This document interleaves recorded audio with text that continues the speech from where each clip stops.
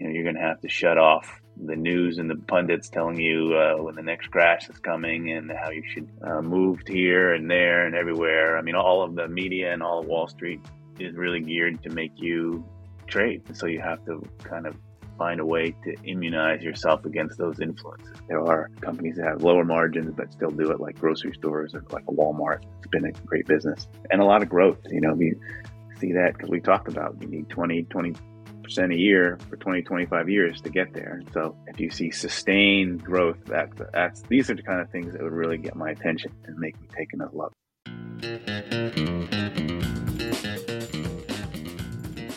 I just want to give a quick word from our friends and sponsors at Vodafone Business. I used to think of Vodafone Business as only a reliable provider of mobile and broadband needs, but they're really stepping up to help Irish businesses grow and flourish in an increasingly digital world. So they now offer a whole array of digital apps, from productivity tools and security solutions to IT support and even website builders. More recently, Vodafone have launched their VHub digital advisory service. With its new service, Irish businesses of all sizes can get free one-to-one digital support and advice tailored to their business by simply booking a call with one of the VHub digital experts on the Vodafone Business website.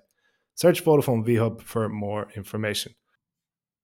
Today's chat with Chris Mayer, the author of 100 Baggers and Where to Find Them, is a timely one as it coincides with the launch of my Wall Street's news service, Nexus. Imagine having had the foresight to invest in industry giants like Amazon, Nvidia, or Tesla before they skyrocketed in value, forever transforming your financial future. Traditional stock ranking generally overlooks hidden gems, meaning you don't find out about great investing opportunities until after they've made major gains. That's why we've created Nexus, our groundbreaking AI-powered stock picking service, so that you can find those hidden gems before they become, as Chris Mayer said, 100 baggers. It harnesses state-of-the-art AI, advanced segmentation, and the expertise of seasoned investors to identify game-changing investment opportunities worldwide. Nexus is not for everyone. It's designed for dedicated investors with a long-term horizon and comes with a premium price point. But the chance to invest in these stocks is intended to be life-changing. Get your exclusive launch discount offer in the show notes today. Hello, everyone, and welcome. As some of you may recall, I interviewed Chris Mayer on Stock Club almost a year and a half ago. And to this day, it's our most listened to episode. It gives me great pleasure to welcome Chris for another round of questions and conversation. Welcome back, Chris. Thank you, Emmett. Good to see you again. You too. So before we dive in, I'd like to remind our listeners of your bio. Chris Mayer is the co-founder and portfolio manager of Woodlock House Family Capital Fund. He has written several books on the subject of stock investing, most recently 100 Baggers and Where to Find Them, which was the focus of our last conversation and will be the focus of this episode too. Chris, I'm sure of all your incredible professional achievements, your appearance on Stock Club in March 2022 was a pivotal moment. It's right up there. It's the top of the list, Emmett. It really is. Okay, look, as a recap, and for those unfamiliar, can you explain what is a 100 bagger and what is its significance for investors? Well, I mean, what it is, it's very simple. It's a stock that returns at least $100 for every dollar invested. And its significance, I guess you would say that, many of the best stocks over the long term have been at least 100 baggers. And the other interesting thing about it is you had years and years to buy them and still make 100 times your money. So we're talking about the very best performing long-term equities in the market. To save me the math, approximately what percentage of companies achieve 100x potential on the public market? I don't know the percentage because the book I looked at, the book I wrote, I had a study that came up with 365 names, and I was an update from a study that Thomas Phelps did in 1971, and he also had 365 names. Ironically, it was a different time set and different data set. So I don't know percentage because there's tens of thousands. If you include little penny stocks and things like that on the pink sheets, I don't know what the population is. So. And your study was exclusively focused on the United States, or did it include Canada or other countries? No, mine was only in the United States. And went from the data was started in 19, I think 62 was the Mm. earliest data that we could get at the time, and ran through 2014. And Phelps' study went from 32 to 71. And of course, one of the things about my book is I hope that it would inspire people to, in other markets, to do similar studies. And I've actually seen things like that come up. People have done studies of markets in the UK, Sweden. Um, so it's interesting. Yeah, and it's actually very coincidental that you both had a list of 365 businesses. Yeah, It's just, I'd say that it's was weird. quite the shock when you figured it. It is, it's very weird. Different times, periods when there were more companies listed, I presume, when you conducted your study than when Phelps did his. But at 365, I suppose that's way less than 1% of the listed entities. It's probably below a half a percent. Yeah, it's a very, very, very small percentage. Of all the concepts in your book, I mean, they're all very easy to understand. You have to look hard to find a potential 100 bagger. A company needs to exhibit, in your words, growth, and then more growth, and have lower multiples, and so on. And personally, I've learned more from my investing mistakes than my successes. For me, mistakes are the first cousin of selling too soon, which is right back Mhm. to the point about having Zen like patience when it comes to investing. What are some of the things that investors can do to practice patience on a regular basis, given, as you wrote in your book, it takes approximately 25 years for a company to grow 100 fold? Yeah, I mean it's kind of like a bell curve as far as the population goes. So the kind of median and average was about around 20 to 25 years, and so that implies compounding at about 20 to 25%. That's the rough math of it. Of course, there are outliers in either direction. There are companies that have done it inside 10, and then there are companies that took 35. So it really depends on the rate of compounding over what period of time. Hmm. Um, Hmm. and then I forgot your question So actually. individuals, like a 25-year wait is a very Oh, significant right. percentage of How your to? Yeah, life. I this is a mean, big part of it. This is a big yeah. part of it. As everyone asks, like, well, how can you, what can you do to increase your patience over that time? Because it's, I mean, when you look at all the stocks in the study, they've all had tremendous ups and downs. You have to sit through 50% drawdowns. And then there's Mm, also, which I think is maybe underrated, but maybe worse, is the long periods where the stock goes nowhere. So yeah. I Yeah. always like to point out that Berkshire Hathaway is the best performing stock in the study, and yet it had a 7 year stretch where it went nowhere. And that's a long time to hold the stock and have it go nowhere. Meanwhile, you're being bombarded with news and you see other people and they're telling you about stocks that have gone doing well, and you're sitting here with your stock that hasn't gone anywhere for 6 or 7 years. And again, that was the best performing stock.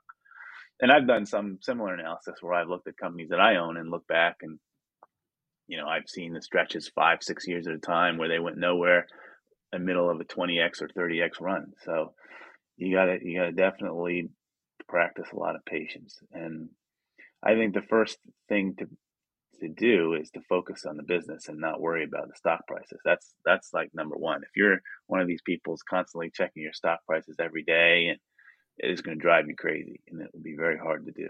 But if you focus on the business and you only check in every quarter, so when they report the results and see that things are still on track, and even then you're going to have to give them some leeway, because businesses, if you're going to own a business that long, you're going to have to own it during periods where it's going to disappoint you a little bit. Not every quarter is going to be its best. In fact, you're going to have off years. Not every year the business is going to be at its best. Yeah. But Yeah. the book sort of frames this, and so once you focus on the business and you learn that businesses, they're kind of like, they're organic. They have nothing grows 20% every year. There's some years a little more, some years less, and you keep your attention on that. That goes a long way towards Mm. increasing your patience. And then the other thing is, you're going to have to shut off the news and the pundits telling you when the next crash is coming and how you should move here and there and everywhere. I mean, all of the media and all of Wall Street is really geared to make you trade, to create Mm. transactions. And so you have to kind of find a way to immunize yourself against those influences. Those are two big things that come to mind. It's a very good point. I launched a service about 3.5 years ago called Horizon, and its purpose is to find 10 to 100 baggers, as many of them Yeah. as possible. I've been fortunate enough to have two 100 baggers in my portfolio, and I can tell you that what really stopped. I cannot discount luck. Any great investor who says luck had nothing to do with it, I'm sure you'll agree, is has an inflated self view, and I know very much where luck Yeah. played a role. And for both of my 100 baggers, the luck, if you like, was I couldn't stomach paying capital gains tax. So I was like, I would Yeah. sooner shed something else and let your winners win is a simple adage of Right. investing. But Right. but what I find really interesting is the point you made is that flat is soul destroying. It's like it's Yes. no information. Every other idea it seems more appealing when you've bought a stock for $10 and 5 years later it's still $10 or $9 or It's $11. It is crushing. really, it's crushing, it's corrosive. It Yeah. makes you think that nobody except me will ever see the value in this business. And I think when you look Right. at And companies, painfully, it makes you feel like you've wasted time. It's just painful, because you look back over those, you yes, mentioned 10 stock of 10, and 5 years later, it's still 10. Well, you can't help but look back at things you yeah, could have bought 5 years ago, so it's very, very difficult. I took a look at the greatest companies of our lives since they were IPO'd, and like there was 16 years of nothing in Microsoft. I mean, that is a long window to get in, but you need like monk-like patience to stay in, because if you bought shares and 10 years later they're still at the same price, really, the best thing that could happen to you is you don't notice that you still own them. Yeah, that's right. Well, I mean, there's a It's the couple other coffee things can. about that. Yeah, exactly. Well, coffee can, we can talk about that, but there's a couple other things about that worth pointing out. One is, this is also why we don't own just one stock. Oh yeah. Hopefully you've got a portfolio of whatever, 10 to 15 names is kind of like ideal for me, but some people have more. So you hopefully have something else that's kind of working and makes you feel good. And the other thing is that even though we say it's gone nowhere, we don't mean literally that every day it just traded $10, right? It went up to 13, it went back to 8, it Oh yeah. went to 16, went to 5. So, along the way of those dips, sometimes if you're constantly, most people are net investors, for a while. So they buy a little more during the dip so you can maybe feel like you're accomplishing something that way too. Yeah, yeah. I think that the best hack for an individual investor, a hack for their own psyche, is to decide when I buy this, I'm never selling it. So I better make that buy decision with great caution because I know I'm going to forget why I bought it. So Yeah. just I buy it and to use your parlance, put it in the coffee can, bury it at the end of the garden, forget about it, and let those years pass by and work on your career and your family and your friends and your profession. Like it really is, from my personal experience, the only way to ultimately win at investing is to just don't sell. Yeah, and it's kind of like, with real estate. If you when you buy and sell real estate, it's difficult, right? There's a whole process involved. There's closings, there's costs involved. So nobody just goes off casually, buys a rental property, and then, oh, I'll just dump it 2 weeks later or whatever. But I think with the stock market, because it's so easy for us to buy and sell and get in and out, it really works against us. Yeah, So you have to think of it. I like that mentality. You go into it thinking about it, that you're not going to sell it, because then that forces you also to really raise the bar on what you'll buy, and you'll resist something that somebody's touting to you that's, it's not clearly not something you're going to own a long time. You're just thinking you're going to make a quick buck on it. Those can yeah. be a big distraction. Actually, The it's a other very idea good you point. could do, which I sometimes mention to people, is you have like a small account, a small amount of money where you can scratch that itch. If you really have to trade, and you have a small account where you do that, and you realize that that's not like your serious money, and then you have another account, another portfolio that you do your long term, leave it alone investment style. So that can Yeah, help too. And I see that in a lot of, say, grown up investors or investors who've been around the block. They realize they do need to scratch that itch. And I think Jason Zweig in his book, Your Money in Your Brain, kind of talks about that phenomenon, which he said is more prevalent in male brains, the need to have a flutter. There's a dotted line between the point you made and the horse racing industry, that the sport of horse racing, it tickles a part of your brain that otherwise you wouldn't get stimulated. So if that has transposed into your stock investing life, well, then know that this account over there is your high frequency trading account, and Right. I can do it. But I like Yeah, your I mean, I point had about. one of my investor friends who's like, he's in his 70s, and he says, like, I remember him telling me, "Look, Chris, I don't smoke, don't drink, I don't gamble, I don't do anything. I said, this is what I do." He has a small account where he will mess around with like penny miners and stuff. It's not his serious money. It doesn't hurt him if he loses it, and he understands it, and that's okay. I understand Yeah, me too. I interviewed Bill Mann of the Motley Fool a couple of weeks ago, who's an absolutely wonderful investor. And he said that no market is perfectly efficient. It's just the American market. And I'd say the American markets, I include Canada, North America as a whole, are just more efficient than the others, but they're not perfectly efficient. And we take that logic and put it onto the property market, just to come back to the point you made. It's highly inefficient. It's so illiquid. When you look at your home and you want to value it, really what happens is they look at the houses to your left and right that sold most recently, which could have been 18 months ago, and you've got that. this Sure. really inefficient, slow pricing mechanism. It feels like turning on a tap and toffee comes out instead Yes. of water. Well, the fire Yes. hose that is the stock market, as we know, shouts a price to the fraction of a penny at us all day, every day, and Absolutely. but Great it's point. yeah, absolutely. So tell me, Chris, walk me through your research process when you're trying to find a 100 bagger, the elusive 100 bagger. Like, what traffic lights get you most excited to find? I mean, you have documented very carefully in your book the actual attribute to Yep. look for, and I don't Right. wish you to dive into all of those, Sure. but which traffic lights get you most hmm excited? Well, I mean, I think at first glance, high returns somehow, high returns on capital. So, return on Mm, equity is an easy one to think about. That measure has lots of flaws. Companies can be very leveraged and can show high returns on equity, or they can, if their company has done a lot of buybacks, and so the accounting equity is small, the ROE could be inflated. But so that's why I say ROE, or return on invested capital, or return on capital employed. There are a number of these measures.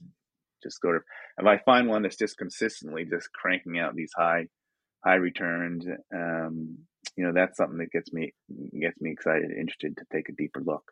Higher mm, margins is kind of preferred, but not necessary. I mean, there are companies that have lower margins but still do it, like grocery stores or like a Walmart. It's been a great business, mm, and a lot of growth. You see that because we talked about you need 20% a year for 20-25 years to get there. And so, mm. if you see sustained growth, that's these are the kind of things that would really get my attention and make me take another look. So, return on invested capital, this is for our listeners' purposes because honestly, I forget this stuff so quick. But for our listeners' purpose, return on invested capital measures how much profit a company generates from its total capital, whereas return on equity measures how much profit a company generates from its shareholders' equity. Now, logically, it feels to me that investors should pay closer attention to return on invested capital because it takes account of all the resources the business has put into making money. But it feels to me, or it's not even feels, in your book and in a lot of other investors' books, return on equity is preferred over ROIC. Can you explain why, Chris, or is one just a proxy for the other? Well, I think people like to talk about ROE because it's simpler. I mean, it's Mm, available on all the financial websites that you can just it's just there, and it's easy number. Um, and it yeah. depends. I mean, it can be a decent proxy for a company that's not levered.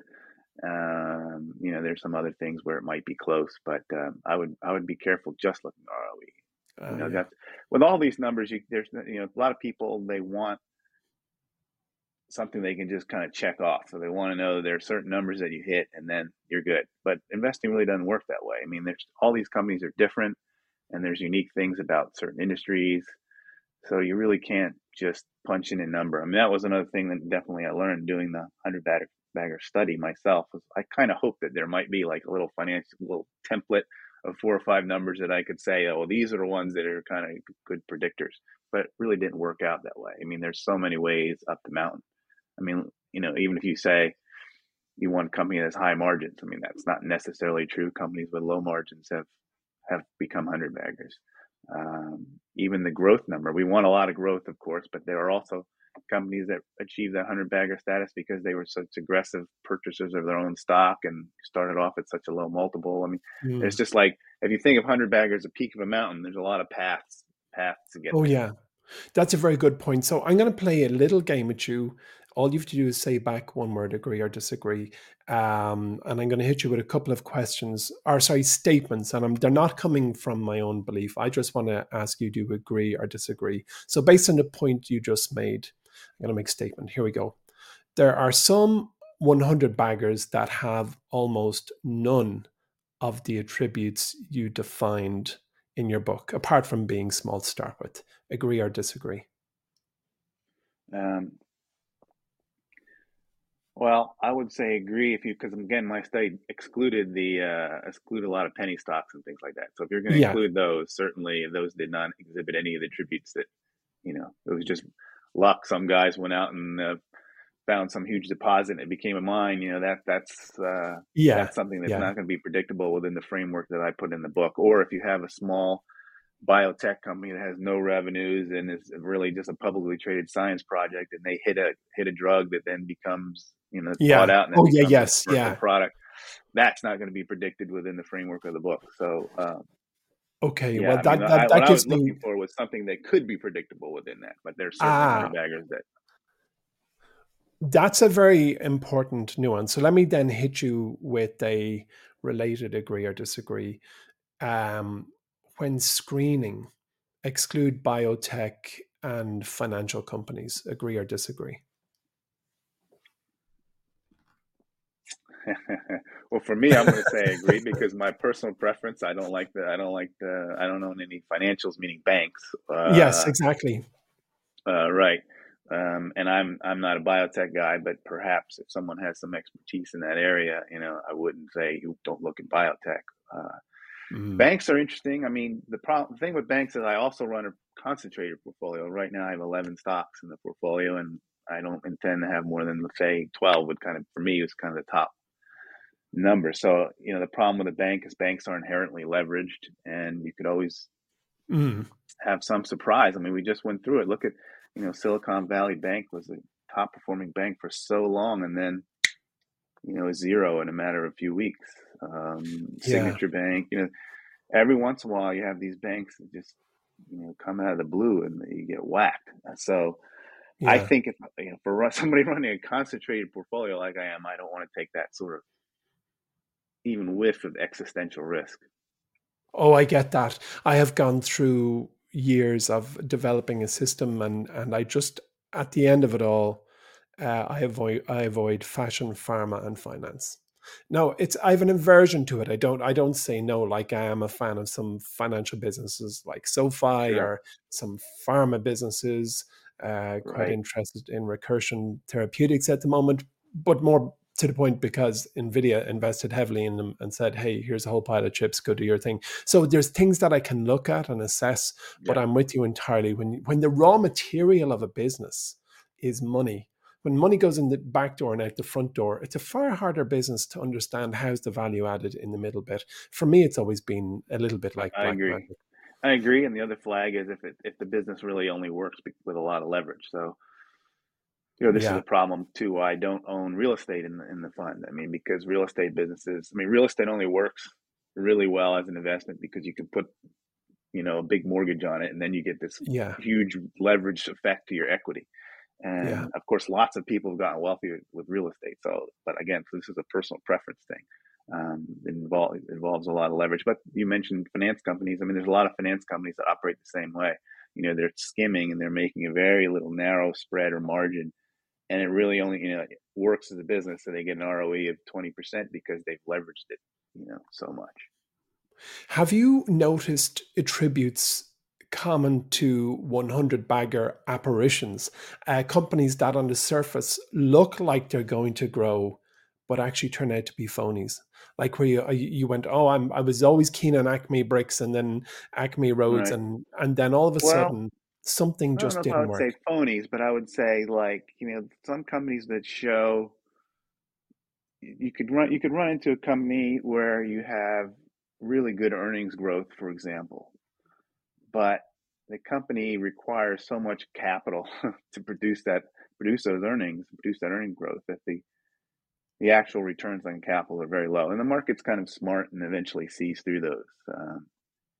And sometimes they can be tricky. You can have companies that appear to grow 20%, 30% a year, but they're spending so heavily on say marketing expenses, and then as soon as they shut that off, then the business starts to Mm, roll over because of churn or whatever. Like so there are some traps like that, but I think as long as you don't get overly enamored with just earnings growth, and you do a little analysis into sort of what produces those earnings and the sustainability of it and the kind of the true underlying economics of it, you should be able to avoid those traps. okay.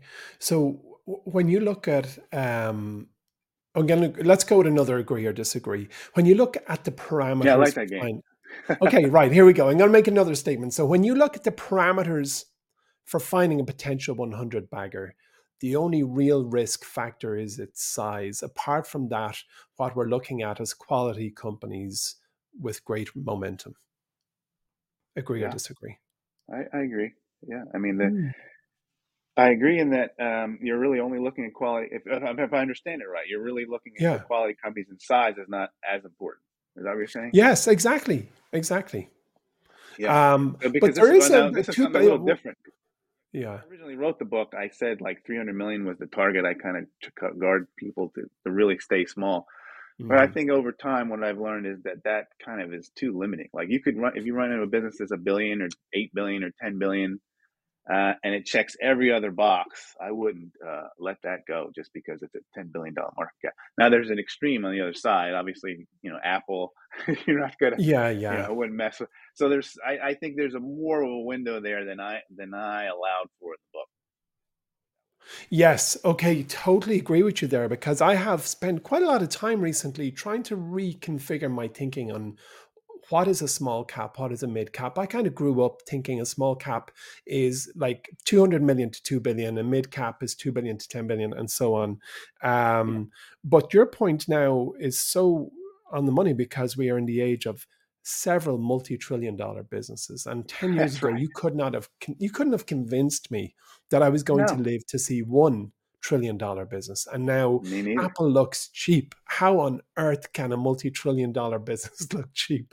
So when you look at a $10 billion business, you're like, wow, this thing is only an acorn. Yeah, exactly, exactly. Okay, Yeah, let's and do plus, another. these things we're talking about. I mean, it's hard to find a really true high quality business that hits all those things. So again, you find one at 10 billion, I wouldn't worry about that Yeah. and say, oh, it's too big, because like you said, you don't know. But if you just focus on that underlying engine, I mean, it's amazing. I mean, even if you look in the back of that book, I have a list of all the companies that are 100 Yes. baggers. There are a lot of humble businesses in there that you would never have guessed Totally. would be, hundredfold, but yet they continue to compound 20, 25% a year and get there. So I'd focus on that engine, that compounding engine, not worry too much about size of the, you know. Yeah. Is there any? So I tell you, Chris, this is fascinating, and I could talk to you all day. But rather than do that, I'll probably, ask you to come back again in another year and a half. Really more promising stock that you don't own, but you're looking into, and you think, yeah, I think I like the look of that. I'm going to keep it on my watch list. Have you got a name for me? Well, there's a bunch of businesses that I follow. And there's probably like 40 on there right now that I follow reasonably closely. So I don't know if I want to tip my hat too much about stuff that I'm Oh yeah, you're looking at right. that I might. So one, yeah, I totally. You're going to warp it. Yeah, I get it. I get it. So, I mean, I can tell you like for our there's some stocks listeners, that I like that I just don't own because they're really illiquid. like I don't know. There's a company, for example, there's a little software company in Poland called Signity that is partially owned by Topicus, which is a Constellation Group company. Very, very illiquid, but it's kind of a neat little company. And I'd probably, I know I would never own it because it's so illiquid, but those are the kinds of things I think of. It's an interesting little company. I follow it and just sort of watch what they're doing. And then there's some companies that I like that are just really expensive, but that are interesting to follow. But it's yeah, funny you I should don't know. say Signity. I couldn't believe you said that, because we've just built a system for identifying businesses that have the potential to 100x, and we've already established it's a rare find. And I'm looking through the first cut. We've kind of ranked them, and there's 2 companies from Sweden, one from Italy, one from Denmark, 2 from UK, 1 from Poland, 1 from Finland, and then Signity is on the list. And it's So so you're on the right track, Emmett. That's good. Well, I tell you, Sweden is just like an incredible hunting ground at the moment. I cannot believe how disproportionate it has in a disproportionate effect it has on our list of potential 100 baggers. When I remove India, which I thought was a good idea, it is number 1 for those businesses that have the attribute you isolated in your book and in some of the other mass. I'm not surprised at all. I mean, I've got a lot of Swedish companies I look at and follow, and I agree.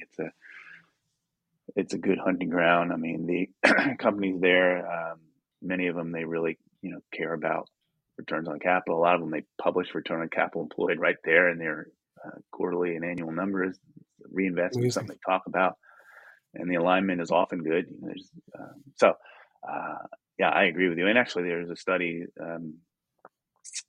done by Jenga Investment Partners, I think, and they looked at stocks that were up. I think it was 1,000% over the last decade, and did it by country. And Sweden was way overrepresented. It was in the top 5. I mean, the top 5 were all the heavyweights you would assume. It was like India, the U.S., China, Japan, but then it was Sweden. And especially interesting when you consider Sweden, the percentage relative to the country size, you're talking about much smaller country than those producing similar numbers of outperformers. It's really, really amazing. So there's something in the water over there. It is. Oh, definitely. Oh, absolutely. I'm fascinated by the nation. Just as you touched on it, and before I say goodbye to you, Chris, you just touched on China. And let's play another game, buy, sell, or hold. So you see a lovely business in China. You're happy with its metrics, great return on equity, growing sales 25% year on year, 25% insider ownership. It's a $350 million business in a future relevant industry with a passion founding CEO, etc. Buy, sell, or hold. It's fully in China. It's listed in China. I'm not buying. You're not buying. Yeah, I'm not going to buy it. For me, China is off limits for me, at least right now. I don't really. I don't know the market. Yeah. I don't know what I'm doing there. And I think there's, you got to be, I don't know, China expert necessarily, but you got to have greater familiarity with that market than I do. So I don't. You really do. It's a different world.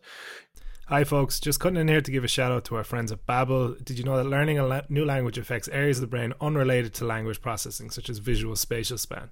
With Babbel, you're not only acquiring a new language, but you're also expanding your cognitive universe. This fall, start speaking a new language in just 3 weeks with Babbel. Instead of paying hundreds of dollars for a private tutor or fooling yourself with language apps that are little more than games, Babbel's quick 10-minute lessons are designed by over 150 language experts to help you start speaking a new language in as little as 3 weeks.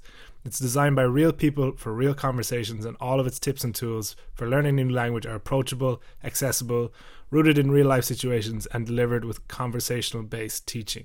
I personally use Babbel to brush up on my French, and I can survive now in bars and restaurants, which is all I've been doing, but not a bad problem to have. And who knows, if I keep this up, maybe in this time next month, I'll be doing this whole ad read in French. So we'll see. Fingers crossed.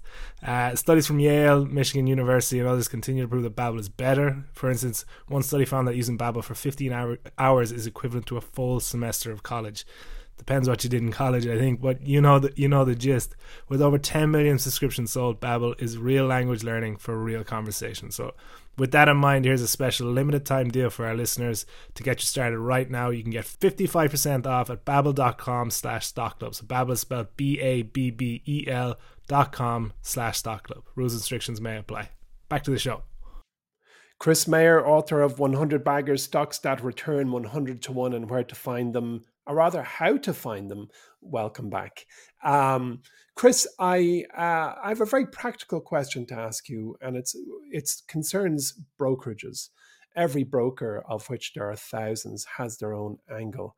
And I wondered, how do you access a stock, for example, in Sweden, that you see and you identify as one you want to hold in your folio? Can you talk to me about brokerage solutions, or even the solution you use for accessing businesses? Yeah, I mean, I can tell you, what I use. I use Interactive Brokers. I'm able to access the Swedish market no problem. Really, every market in Europe, I haven't had any problem with anything that I've wanted to buy there. And also, Interactive Brokers is, very cheap and competitive on commissions and all. So that's what I use. Great. That was such a simple answer. I thought you'd say, well, when I'm buying shares in Australasia, I have a brokerage over here. And if I No, just have...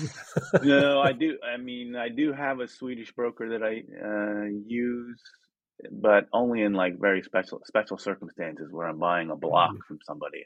But for, otherwise, just Retail buying things trades. on the exchange is no problem. Yeah. Well, Chris, you are one of the handful of people who've dedicated a portion of their life and intellect to identifying the attributes of a stock that's going to have mega growth. And we know 100 fold growth is really just an eye-catching return. But if a company grows 10-fold, 20-fold, 50-fold, look, everybody is happy.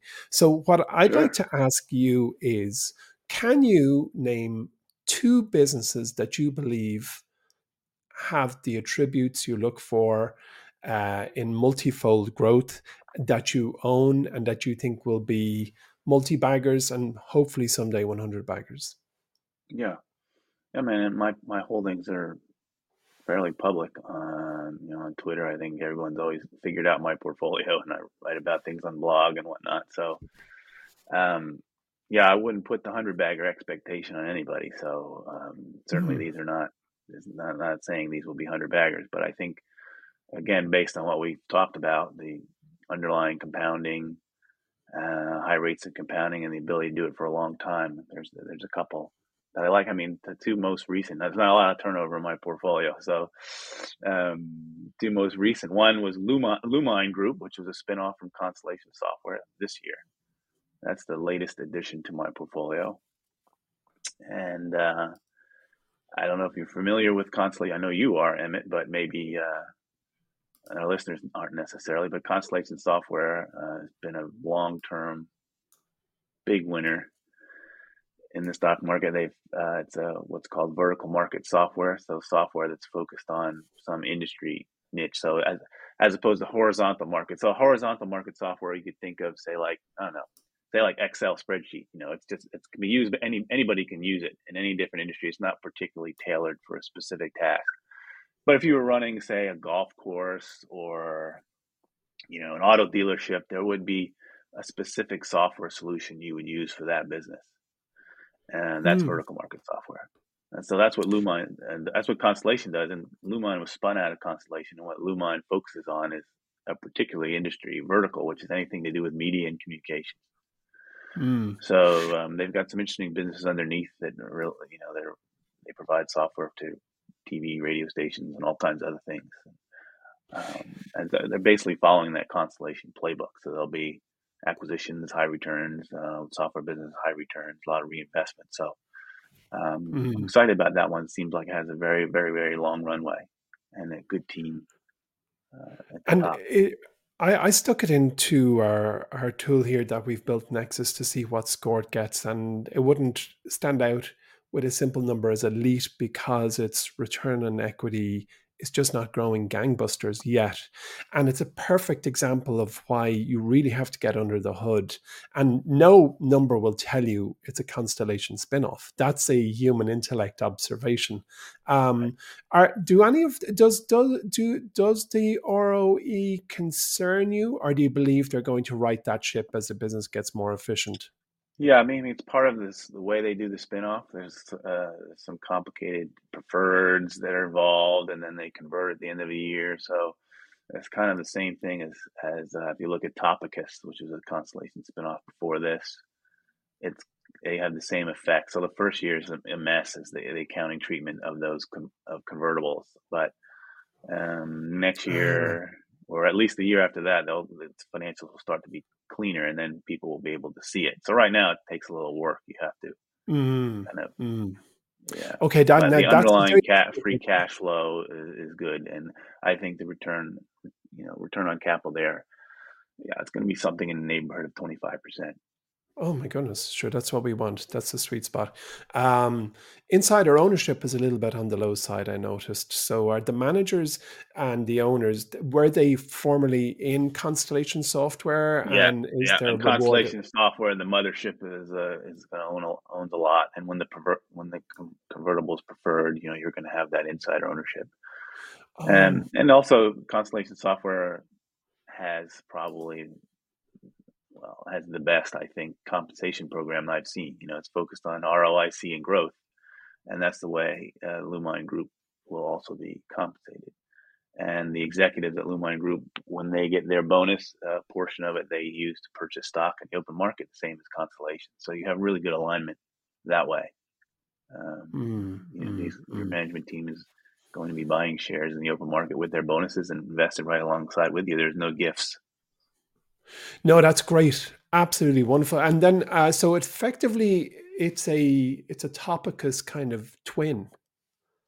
Yeah, Topicus is different because Topicus is a European constellation. It's focused. It can go anywhere, any industry. So there's a lot of different businesses there. That's really like the constellation, kind of a mini constellation in Europe. And Mm, Lumine is different because it's confined to one vertical. So this media and communication sort of vertical, as mm. opposed, you're not going to see them do something in trucking or medicine or something like that. Yeah. You mentioned in your book, Chris, that you just need good filters. And we've seen, I mean, we've the best of data now in My Wall Street. It's been upgraded quite a lot in recent times. But we still see discrepancies from various information sources. I'm sure you've seen it too. Yep, You could go sure, to, absolutely. like most people jump on Yahoo Finance, and we've a FactSet data feed, and then we'll jump onto the other websites, and we've a high belief with an incredible smaller business called Stratosphere.io, who seem to have everything bang up to date for every company Yeah, out I use there. that as well. It's a great Oh, service. interesting. Oh, very interesting. So which source, like when you see a discrepancy, what do you do? Do you go and figure it out yourself? Do you Yeah, go I to would go company figure it out filings? myself. Yep, I Hmm. would go. Hmm. But I will say, like with filters, you're going to miss a lot of things. So, like Lumine, to Yeah. be honest, I would never come up on my radar if I didn't own Constellation. I Yes. would just never, it would just never, because of the things you mentioned. It's not a clear, uh, it's not something that comes up cleanly on the screen. So Mm. that's one thing that makes it interesting too. But otherwise, uh, yeah, my filters would probably miss that, and that's okay. I guess that's the point I wanted to make is you don't have to feel like your filter has got to capture everything, and you're going to miss some things, and that's okay as long as you've got a good enough population to work with. I think your filter is good, and you don't want too much. I mean, that's the whole Yeah. point of a filter. Right? There's thousands of securities, and we have to find a way to Yeah. at least Tighten get it down down. as yeah, exactly. I think you answered this already, but when you look at filters, there's almost no business that ticks all the boxes, and there's absolutely no business with no risk.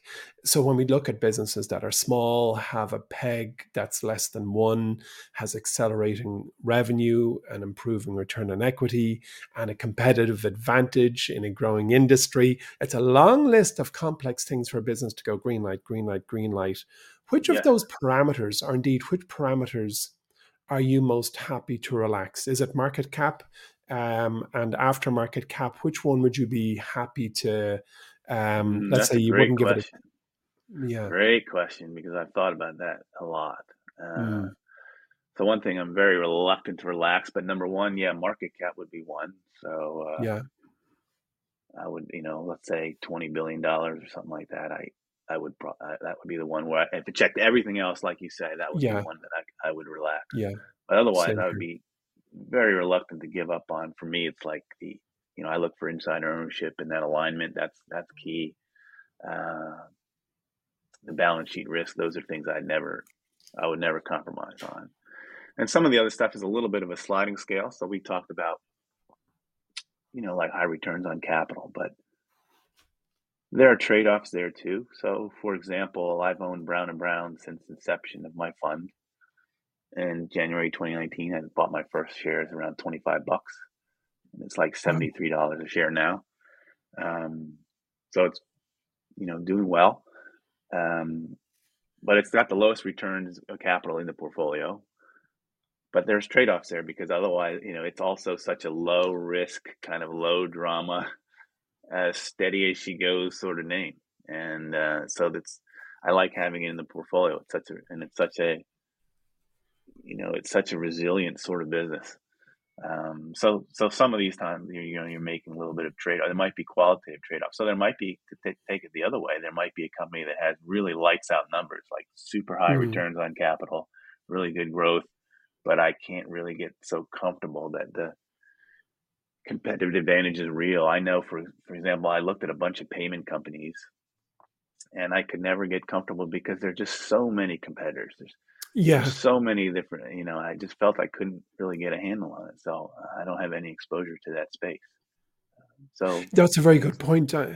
There's over in the UK and in Ireland, there are different regulations on startup investing when compared to the US, where you need to have what is it, a Reg D entity or something like that. You need to be approved by the SEC to do a raise from the public. And my point is that I keep an eye on small companies that are in build and are doing crowdfunding raises. And honestly, last year I must have seen 12, 13, 14 that were in the payment tech space. And you just hmm don't know. And they kind of say the same thing. They kind of do the same thing. They're right. differentiated on what I regard as small points, but it is a very, very crowded market. And Yeah, I really, if mean, you're you not see that with already the biggest. Adyen. So Adyen, a Yes. couple year Yeah. ago or so was the monster everybody loved, and now you're Hmm. starting to see, competitive pressures. So their margins Yeah. coming in, and so you got to be careful about that. And Competitive advantage. they I were spent a lot of time on that. A lot of time, and every time I looking at a business, I spent a lot of time on that competitive position and whether or not I think they can sustain those kind of returns. I'm sure you saw the paper by BCG and Morgan Stanley published about a year ago.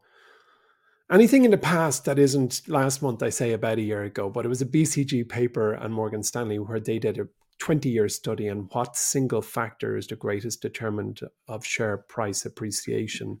And All the right. net bottom line was sales growth, revenue growth. So that's there that let's put that in box A, revenue growth. And they say by association, ultimately that means it's net profit growth. But just year on year, you see sales growth. In the other corner, we also have, let's say, I don't want to call it a competing number because really it's a complementary number, but let's just say it's a competitor for now, which is return on equity. If you could only look at one of those two numbers, which would you choose? In other words, which in your mind carries the greater importance? Right. Well, you see, if I was like looking at a 10-year number or something like that, and I could see looking back, um, Yeah, that's a tough one. That's a tough one. I mean, I guess I might see the problem with ROE is it does have some definitely. I know there's some companies that have pretty good ROEs, but they're leveraged. I wouldn't be interested in them or their financials. That's the main thing. A lot of financials will show pretty good ROEs, but their businesses I'm not interested in. And then there's a lot of accounting things that can make ROE look good, but with revenue, it's kind of hard to fake it. I mean, you either have the yeah, sales or you don't. So I think I might lean revenue growth. I think you might get a better list that way. And then, so if I have this population of companies that have grown revenues by whatever it is, 20% a year for 10 years, I bet that's a very good, better list than if I took a list of companies with 20%, 25% ROEs for 10 years. I think it Mm. might get a better list, but Mm. yeah, I don't know. That's a tough call, I think.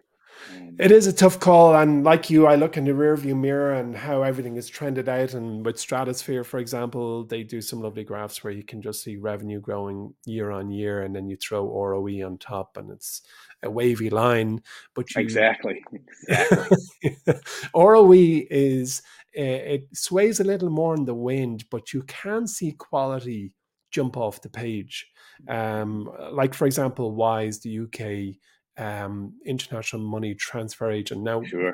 within 5 minutes of dissing payment tech companies, I'm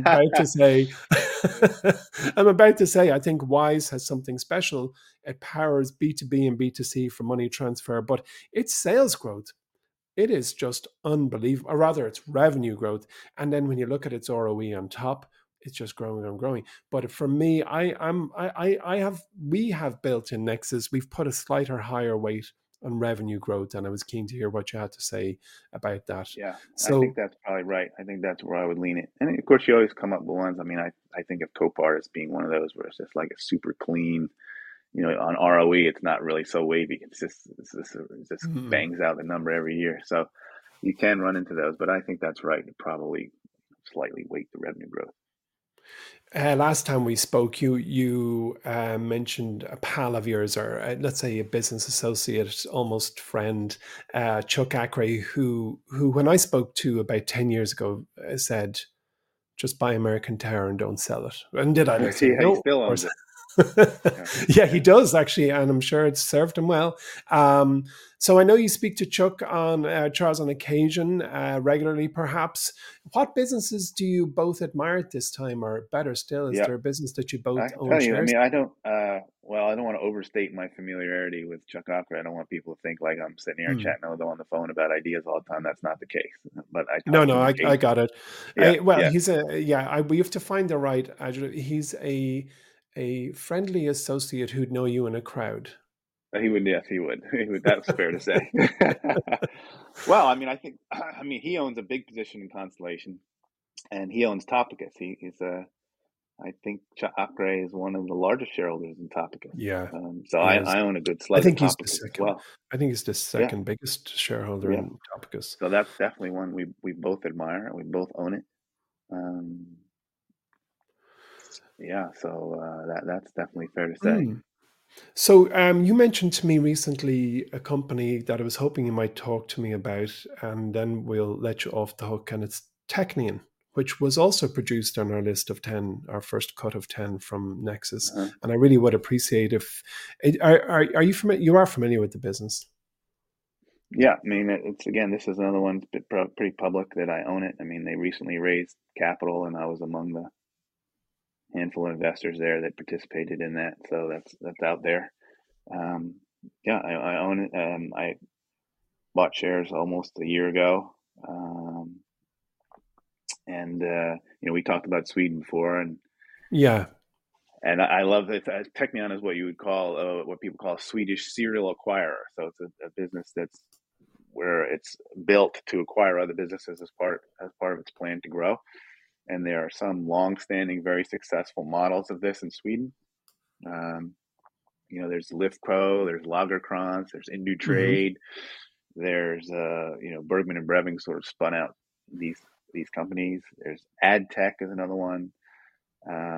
So I was over there in Sweden for a conference, and I met the Technion guys were there. So this is one where it was just random chance. I happened to see CEO Yuan present, and uh, I liked what he had to say, and dug more into it. And I've spoken several times with Daniel, who's the head of acquisitions there, and I think yeah. So Technion, I mean, it's they have I think 25 businesses now, different businesses, and small, but I love the culture there.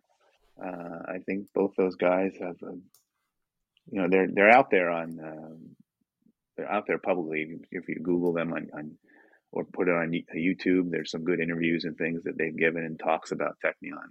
But you'll get a Mm. sense for kind of their culture and how they think about these things. Is very in line with what we're talking about. This long-term focus, is appreciation for compounding. Yeah, I really like that one. Again, I own a couple of different Swedish serial acquirers, and it's a space that I'm definitely interested in and watch. We're just in, as you and I are recording, we and my Wall Street are in the final stages of tightening, insofar as you can, the scoring mechanism, and we're tweaking it. But right now, it is in our top five, and it has like 5-year revenue growth that's trending up. It has 5-year return on equity. It's trended up 4 out of 5 years, and as we said, it's like a leaf in the wind. It has return on equity currently, I think 25%, 26%. It's a wonderful business. And what I get excited about is you telling me it has a great culture, because that is never going to be a number. It can be measured, I guess, and whether it's a Trustpilot or a Glassdoor would tell you it can be. But really, there's something about culture that you need to see it and feel it. And that is really encouraging for me personally as an investor to hear the Technion.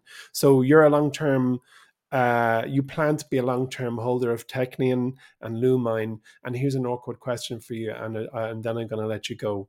If you could only hold one in your coffee can for the next 20 years, would you choose Lumine or Technion?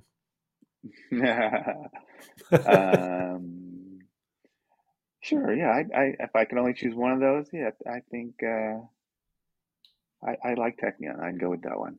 Mm-hmm, mm-hmm, Now, again, I'm in it for a long term. So if this, the stock's up or down a year from now, it's not gonna bother me. So, oh yeah, I'm thinking of this as 10 years out. We'll talk about what it's done. And we'll have you on hopefully Stocks Up in 10 years. Yeah, we'll look back. We can play clips of us talking 10 years before and see how those ideas planned out. But I should own both over that. I don't see why I would ever sell. No, I get it. Mine either. I get it. Yeah. So yeah. I should definitely have both. We'll see. It's an unfair question, because really, quality, you just don't know which of your winners will keep winning. And very often, the one that you think it's ranked 20 out of 20 turns it around. Times. Me too. That's one of the reasons why nowadays I keep a portfolio. When I start the portfolio to build it, I keep them kind of close in weight. I don't do this thing where people like to, they put 20% in their favorite name and then 3%, they have a couple of 3% positions. The problem with that, and it's happened to me so many times that I've changed, is that the 3% position winds up doubling, and the one that you really love, is the one that underperforms. So it's very hard to know which one of your babies and which one of your darlings is going to be the best. So that's why you have a portfolio and set them off into the world. And entirely here. I mean, since I was a kid investor and I only had 200 a month to put into stocks, I got used to having a fixed amount, so I didn't go kind of heavyweight on anything. Chris Mayer, it has been a pleasure. It always is. And I look forward to talking to you again. If I can ever help you, just let me know. And in the meantime, here's to 2024. Here we go, Emmett. Yep. Thank you very much. I just want to give a quick word from our friends and sponsors at Vodafone Business. I used to think of Vodafone Business as only a reliable provider of mobile and broadband needs, but they're really stepping up to help Irish businesses grow and flourish in an increasingly digital world. So they now offer a whole array of digital apps, from productivity tools and security solutions to IT support and even website builders. More recently, Vodafone have launched their VHub digital advisory service. With its new service, Irish businesses of all sizes can get free one-to-one digital support and advice tailored to their business by simply booking a call with one of the VHub digital experts on the Vodafone Business website. Search Vodafone VHub for more information.